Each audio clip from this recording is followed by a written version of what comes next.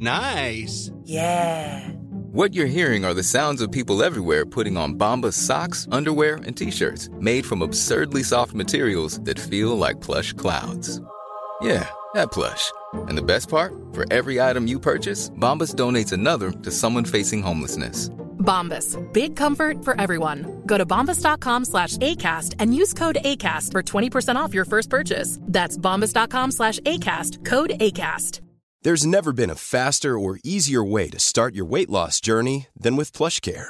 PlushCare accepts most insurance plans and gives you online access to board-certified physicians who can prescribe FDA-approved weight loss medications like Wegovy and Zepbound for those who qualify. Take charge of your health and speak with a board-certified physician about a weight loss plan that's right for you. Get started today at plushcare.com/weight loss. That's plushcare.com/weight loss. plushcare.com/weight loss. Hey there, it's Michelle Norris. I'm host of a podcast called Your Mama's Kitchen. When I travel, I'm usually looking for a way to find a taste of home when I'm not at home. And one of the things I love to do when I am at home is entertain. And Airbnb allows me to do that. When I was in California recently, I rented a house that had a great kitchen. And when we were sitting around the table, we were all thinking, we're in someone else's house. Someone could be in all of our homes as well. If you have a home, but you're not always at home, you have an Airbnb. Your home might be worth more than you think. Find out how much at airbnb.com/host.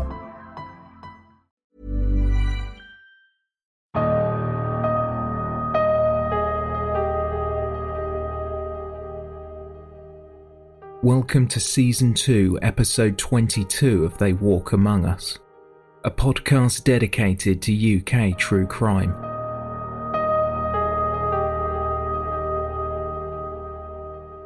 Listener caution is advised, as this episode contains adult themes and descriptions that some listeners may find distressing.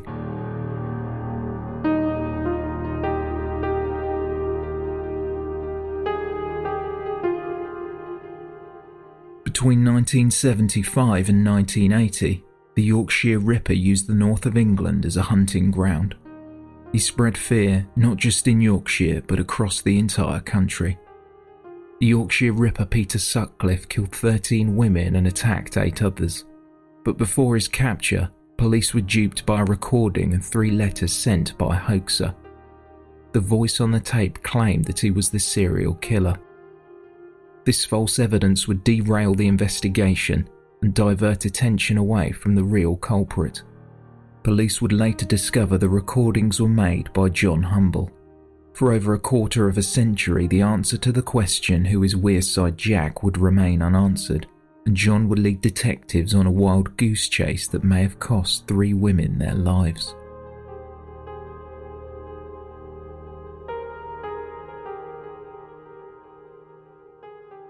John Samuel Humble was born on January 8, 1956. His mother Violet raised him after his father Samuel passed away when John was only 8 years old. He had a brother called Henry and a sister called Jean. They lived on the Hilton Lane estate in Sunderland. John attended both Hilton Road School and Havelock Secondary, receiving above average grades. After John had left school in Castletown, he found it difficult to forge a career path, trying his hand at cleaning windows, working as a security guard, and a labourer on a building site. In his spare time, he would be found in the Round Robin pub playing darts or watching football. He had an interest in crime writing and reading stories of Jack the Ripper, a notorious serial killer who stalked the streets of Whitechapel in the 1880s. John Humble also had a criminal record. In 1973, he received a conviction for burglary and theft, and 2 years on had another run-in with the law for assaulting an off-duty police constable in Sunderland's Locarno Ballroom. He had viciously kicked the man in the head and received 3 months in a Young Offenders Institute. During the time Peter Sutcliffe was terrorising the ridings of Yorkshire, John Humble began sending letters to Assistant Chief Constable George Oldfield, who was heading the Ripper investigation in March 1978. The letters contained detailed information relating to the attacks that hadn't been published, and police believed that they were written by the Yorkshire Ripper. It wasn't until many years later it was identified that information police believed to have been withheld had actually been disclosed to the press. The first letter, written by John and addressed to Assistant Chief Constable George Oldfield, was posted on March 8, 1978.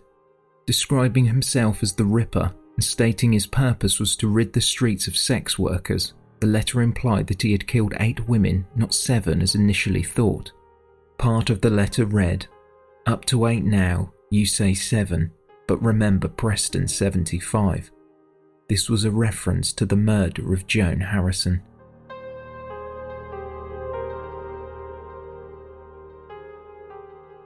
Joan Harrison was a 26-year-old sex worker. She was last seen walking towards Preston Town Centre just before 10:30 p.m. Her body was found in a derelict garage on November 23, 1975. Joan had been sexually assaulted and mercilessly beaten. She died as a result. Items of her jewellery had been taken, including 2 wedding rings, and she had a deep bite mark on her left breast. Peter Sutcliffe denied that Joan was one of his victims and was never charged with her murder. It wasn't until decades later in 2011 that the truth would finally be revealed.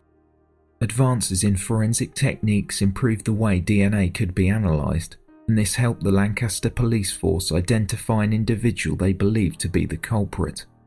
A man named Christopher Smith from Leeds, West Yorkshire may have been involved, after DNA recovered from the crime scene matched his profile.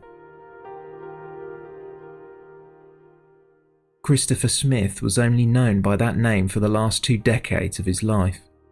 Born Alexander Smith, he was raised in Derry, Northern Ireland, and during his teenage years he moved to Wales before committing a number of petty thefts as he travelled between Bolton, Salford, Stoke-on-Trent and Leeds.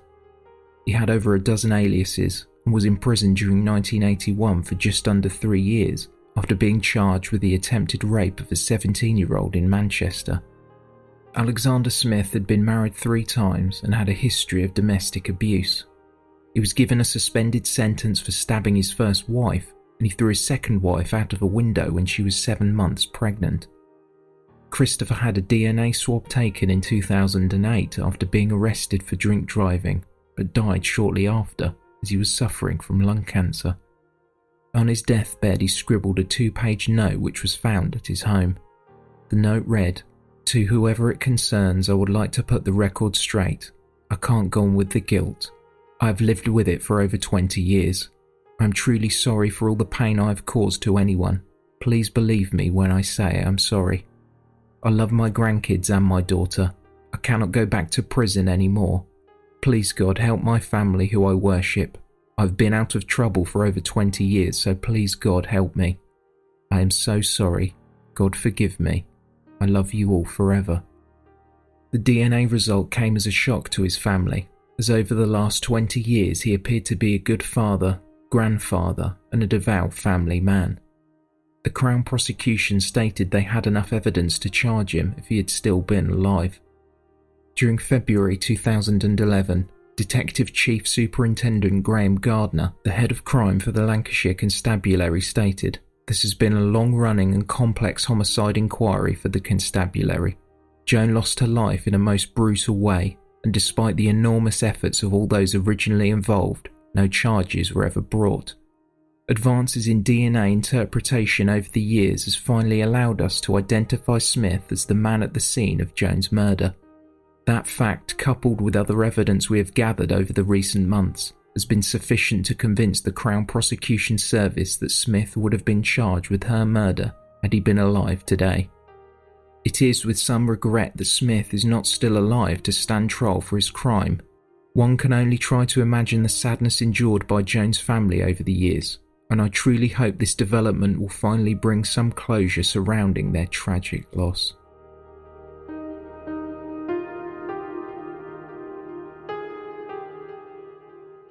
A week after Wearside Jack sent his first letter in March 1978, a second was sent to the chief editor at the Daily Mirror. The second letter, much like the first, was initially discounted by police, believing them to be hoaxes, However, upon receiving the third letter a year later, again addressed to George Oldfield and posted from Sunderland, this caught the attention of the police force, who started to treat the letters more seriously. The letters were similar in style to those written by Jack the Ripper from the 1880s. It was the spring of 1979, and during his early 20s, John Humble purchased a cassette tape from Woolworths, and using a tape machine that he had borrowed from his brother, John recorded a message claiming to be the Yorkshire Ripper. It was a cassette tape addressed to George Oldfield that would change the entire focus of the investigation. The hoax was incredibly costly for the police force. It diverted their resources from finding the actual killer. Received on June 17, 1979, the recording taunted the Assistant Chief Constable. I'm Jack. I see you are still having no luck catching me. I have the greatest respect for you, George. But Lord, you are no nearer catching me now than 4 years ago when I started. I reckon your boys are letting you down, George. They can't be much good, can they? The only time they came near catching me was a few months back in Chapeltown, when I was disturbed. I warned you in March that I'd strike again. Sorry it wasn't Bradford. I'm not quite sure when I'll strike again, but it will be definitely sometime this year. I'm not sure where. Maybe Manchester. I like it there. There's plenty of them knocking about. They never learn, do they, George? I bet you've warned them, but they never listen. Well, it's been nice chatting to you, George. Yours, Jack the Ripper. The recording ended with "Thank you for being a friend" by Andrew Gold. The police focused their efforts on finding out who the man on the recording was, believing him to be the Ripper. The tape had been cleaned of fingerprints, and any identifying marks had been filed away.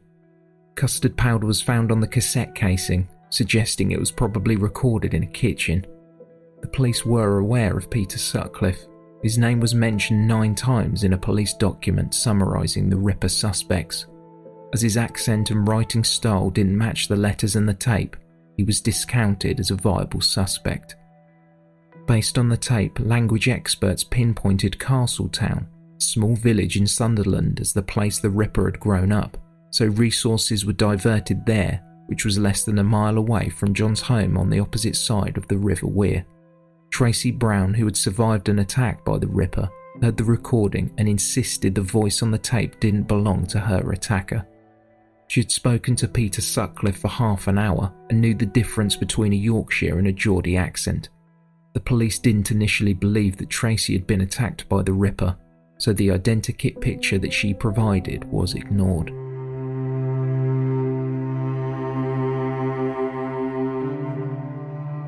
In 1979, John Humble called the police anonymously, declaring that the tape was a fake. Guilt was starting to eat him up, as the Ripper had killed another victim while the police diverted their attention away from the real culprit. I can't hear you, it's a bad line. What's a fake? The tape recorder. What one is this, the one that you just received? The Ripper, the recorder. How do you know that? Just tell him. Just tell him. The one in June. Pardon? The one in June. I'm sorry, it's a bad line, you're going to have to repeat it. PC Keith Mount, who worked in the incident room, took the call and was convinced it was Wearside Jack, but after feeding this information back to his supervisors, it was sent to the Home Office laboratory, but they didn't believe the voice on the calls matched the tape. 2 months later, as John was struggling to come to terms with the impact of his actions, he attempted to take his own life. He was saved by 2 police officers after he jumped into the River Wear with his pockets full of stones. He spent several months in hospital after sustaining multiple injuries, and also received psychiatric treatment to aid in his rehabilitation. He moved back to his childhood home where his brother and sister lived. As weeks turned to months and months turned to years, in 1990 John's life took a turn for the better after he met and married 40-year-old Anne Mason. Despite her family being barred from the wedding, for a time, the two were happy. Anne had 2 children from a previous relationship, and John seemed to be the ideal stepfather to her boy and girl. He worked on a construction site, earning a steady income to support his family. But sadly, things were not what they seemed. John had assaulted Anne a number of times. He lost his job, and tensions between them hit breaking point. John lashed out one final time before their relationship dissolved and the couple split up. Shortly after the breakup, John's mother passed away. Struggling to come to terms with his mother's death, John turned to alcohol, and his life continued on a downward spiral. He moved in with his brother, who had since relocated to the Ford estate. John tried his hand at window cleaning to make ends meet, but his drinking habit got the better of him. He earned the nickname John the Bag, as he would often be seen sleeping rough in cemeteries and on park benches with a rucksack containing bottles of cheap cider. The press would later speak to John's neighbour Antoinette Steele, who said John was fine when he was younger. He loved to play darts in the local pub and worked really hard on the buildings, but it all changed once he left Anne. First thing in the morning when the shop opened, he and his brother would go down for a drink and he would be back there at tea time. Another neighbour, Leslie Carr, said, "I felt very sorry for them. They used to get in such a state with the drink. They were always getting picked on by kids around here who would even rifle their pockets in the street." Locals thought John harmless and inoffensive, but in 2001 he was arrested for being drunk and disorderly, and his DNA was entered into the National Police database. Over the next few years, the investigation into Wearside Jack went cold, and police resources were diverted elsewhere. Believing that modern-day testing may now be inaccurate due to the chemicals used on evidence in the 1970s, the case into Wearside Jack was shelved. Many of us have those stubborn pounds that seem impossible to lose, no matter how good we eat or how hard we work out. My solution is PlushCare. PlushCare is a leading telehealth provider with doctors who are there for you day and night to partner with you in your weight loss journey. They can prescribe FDA-approved weight loss medications like Wegovy and Zepbound for those who qualify. Plus, they accept most insurance plans. To get started, visit plushcare.com/weightloss. That's plushcare.com/weightloss. I'm Sandra, and I'm just the professional your small business was looking for. But you didn't hire me because you didn't use LinkedIn Jobs. LinkedIn has professionals you can't find anywhere else, including those who aren't actively looking for a new job, but might be open to the perfect role, like me.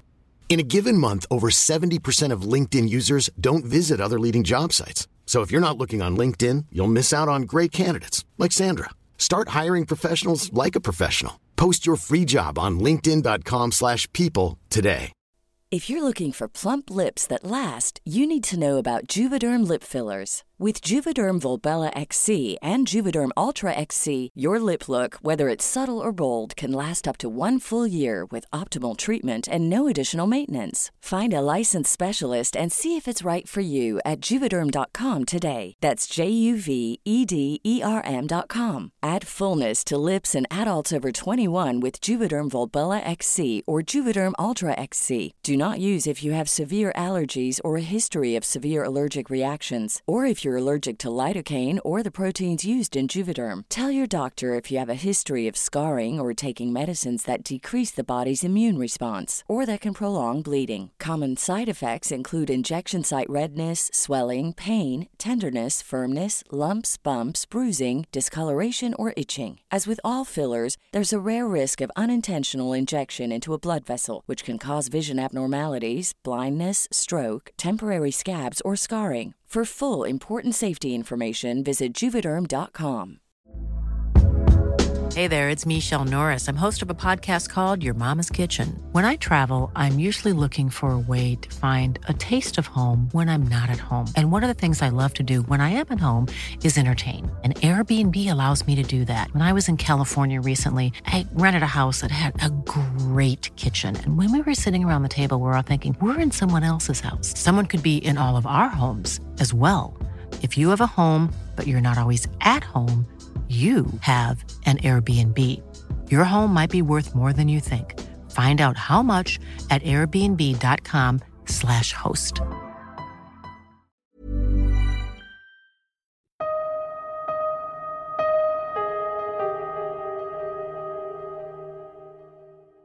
A break in the case came when in 2005, the West Yorkshire Homicide and Major Inquiry Team decided to go over the details of the case just once more, given the advances in DNA technology. While this sounded like a golden opportunity to find out who Wearside Jack really was, investigators were scuppered at the first hurdle as the whereabouts of the letters and tapes were unknown. The archives of the West Yorkshire Police Force were searched without much luck, and investigators approached the Forensic Science Services, located in Wetherby, who were thought to have the letters and tapes, although at first, this also turned up a blank. It wasn't until 3 sections of the gum seal from one of the letters were finally found that police now had an important piece of the puzzle. The seal was analysed, as it was assumed to have been licked by the culprit, or at the very least it could lead detectives to a person that might know who Wearside Jack was. Forensic experts only had one opportunity to extract a profile, as the process would destroy the seal. The results were processed through the United Kingdom National DNA Database, which holds details of criminals convicted since 2001. A match was found, with there being a 1 in a billion chance that it could be anyone else. The match was John Samuel Humble from Sunderland, and he was arrested in October 2005.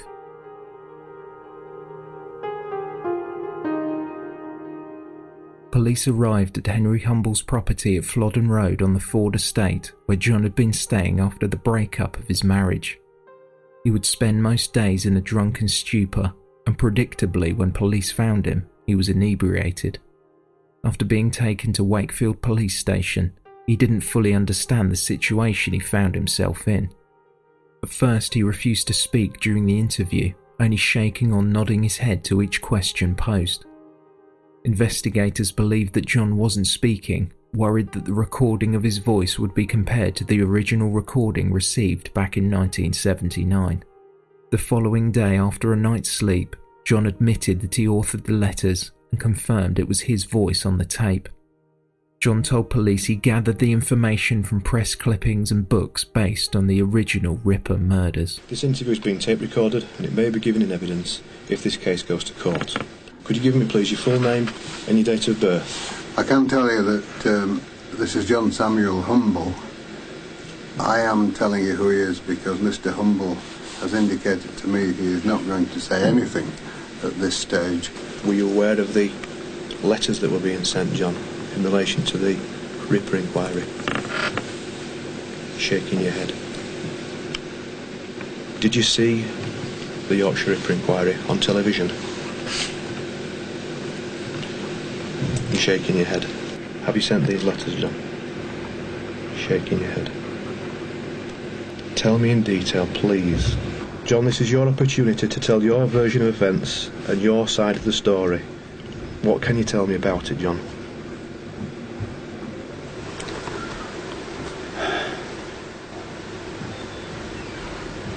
I did send it.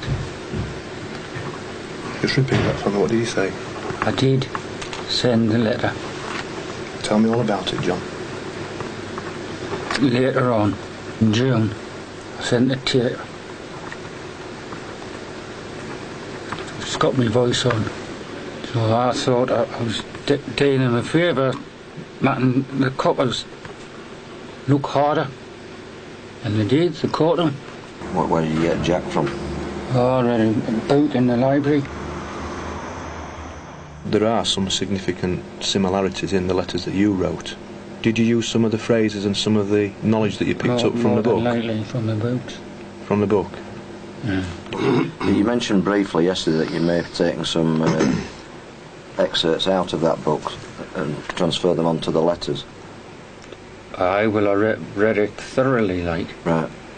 Did you mark in the book any... I just got fascinated by it, you know.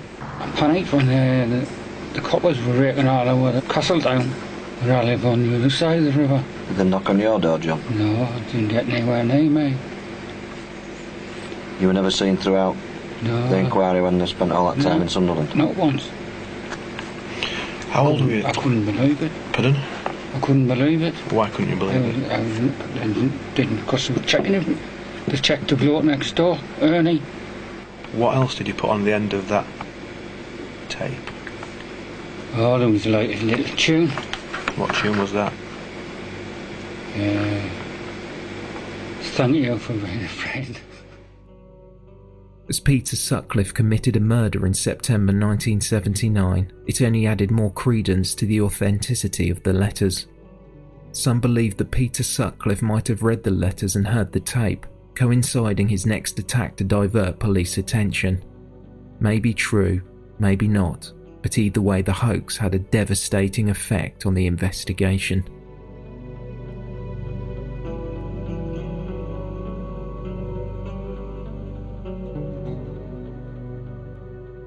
After being interviewed, John Humble appeared before Leeds Crown Court to hear the charges against him, and a trial date was set for February 20th the following year. In a hearing that lasted less than 5 minutes, John, who stood between two heavy-set security guards, confirmed his name, date of birth and home address. The clerk at the court read in the charges. She said, "You sent a series of communications, namely 3 letters and an audio tape to West Yorkshire Police and the press, claiming to be the perpetrator of a series of murders that at the time were the subject of a police investigation." A plea was not entered, and John would remain in custody.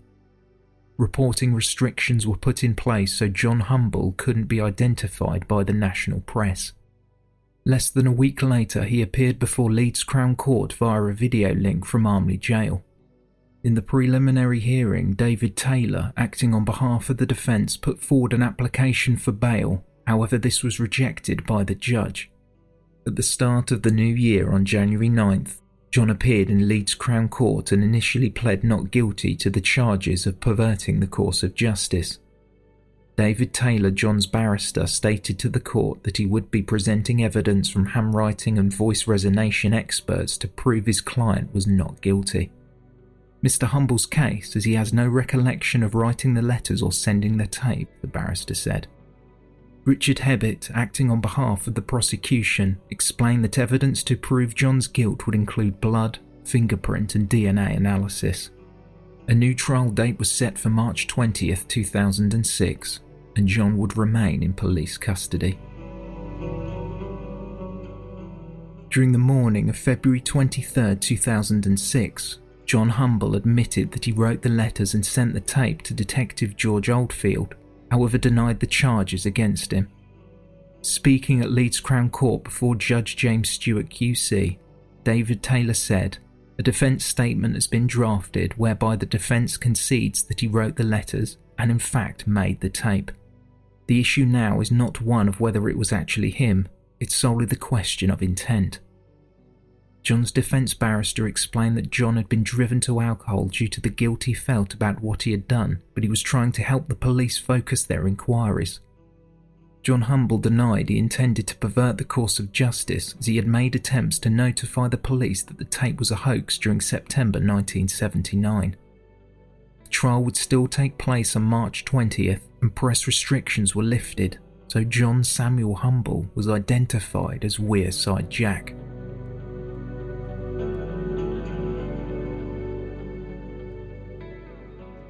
On the day of the trial, John Samuel Humble pled guilty to 4 counts of perverting the course of justice.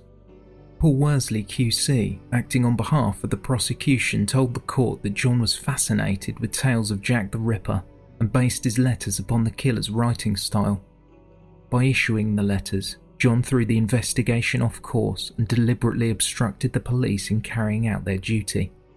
Paul Worsley said after the first 2 letters were sent, the hoaxer did not know whether the police were taking them seriously, but when it was revealed the police were taking them seriously, he could have stopped. He did not. He was to send another letter and then a tape. That made it clear he wanted to send the police off the trail of the true killer. He added, "It was a haunting and sinister recording. The tape was not recorded in haste. It was recorded deliberately, with no mistakes from a script which must have been carefully researched. It had no label and bore no fingerprints, and the hoaxer knew the police could not ignore it."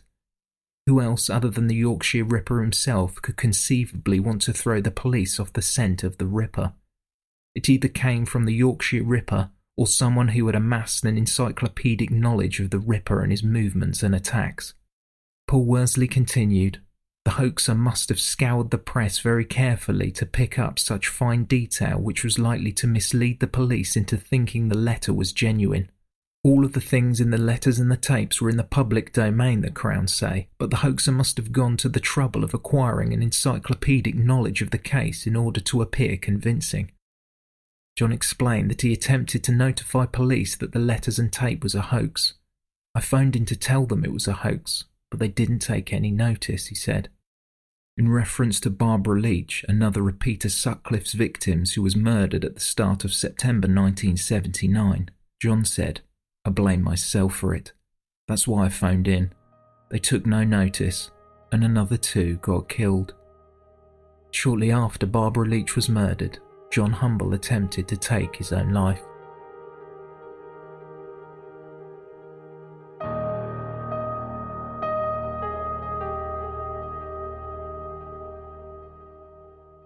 On March 21, 2006, John Humble was sentenced to 8 years in prison after admitting to 4 counts of perverting the course of justice. During mitigation, John's barrister, Simon Bornarton QC, addressed the court and said John didn't realise the extent to which his communication would shape the investigation. He said he did not for one moment think the police would ultimately react to the extent they did. It was not until he was to hear his voice being broadcast over the television that he became so aware. Simon Bornarton posed a question to the court. Who was to say the police would have captured Peter Sutcliffe sooner if that tape hadn't been sent to the police? The defence barrister asked for leniency, as John had struggled with alcohol dependency, and this may have clouded his judgment. Simon Bornarton said he is 50 years old at the time of his arrest, and at the time of his arrest he was a hopeless alcoholic. He was so drunk as to be incoherent, and police couldn't interview him for more than a day. The barrister added, "Had it not been for these matters that brought John Humble before your lordship yesterday, he would have led a spectacularly inadequate life."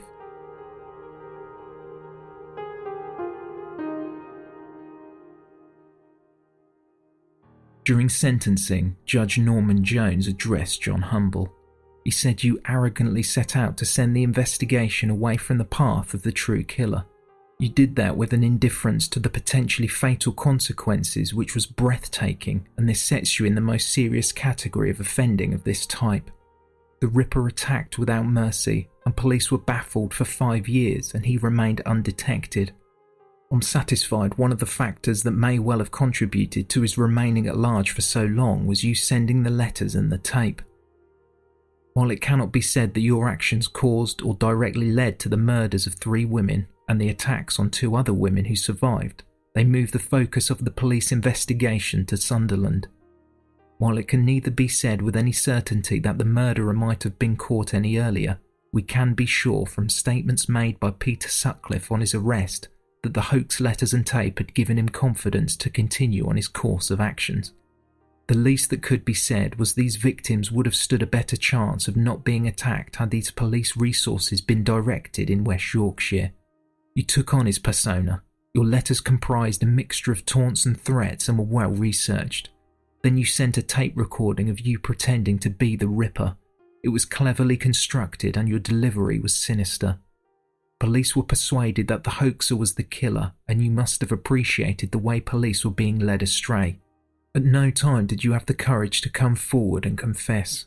You are a man with a dislike of the police, and it gave you pleasure to make fools of them. What is unforgivable is that you failed to put the record straight when you realised the damage you were doing. Had the tape not been sent, the deployment to Sunderland, whether wise or not, would simply not have occurred.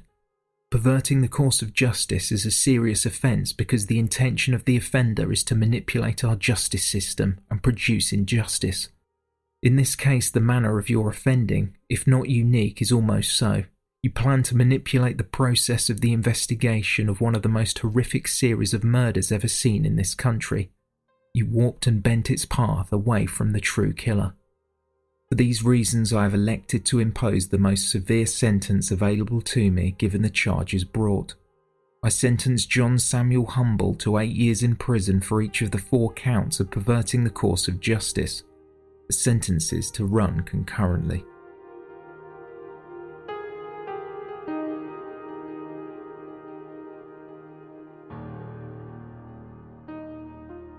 So where are we now? In July 2006, John Humble was granted leave to appeal the length of his sentence.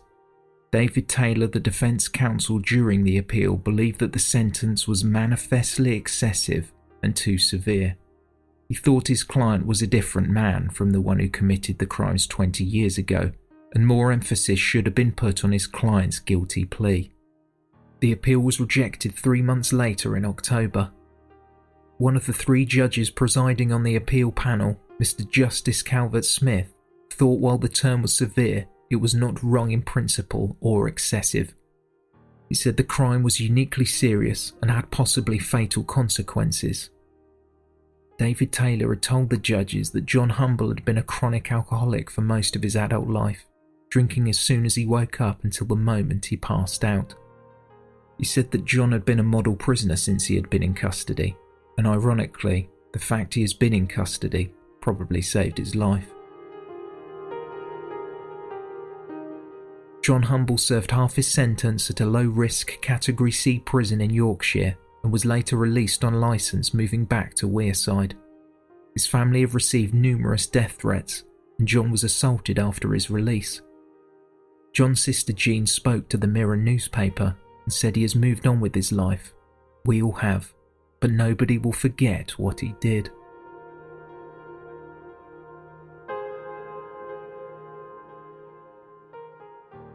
Thank you for listening, and special thanks to our Patreon supporters. For more information, please visit theywalkamonguspodcast.com. To support They Walk Among Us and receive ad-free content and other extras, please head to patreon.com/theywalkamongus.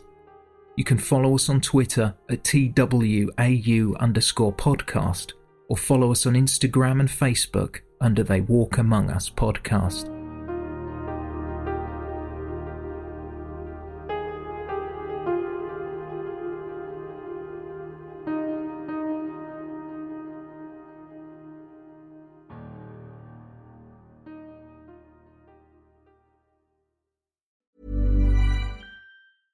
Imagine the softest sheets you've ever felt. Now imagine them getting even softer over time. That's what you'll feel with Boll & Branch's organic cotton sheets. In a recent customer survey, 96% replied that Boll & Branch sheets get softer with every wash. Start getting your best night's sleep in these sheets that get softer and softer for years to come. Try their sheets with a 30-night guarantee. Plus, get 15% off your first order at bollandbranch.com. Code BUTTERY. Exclusions apply. See site for details.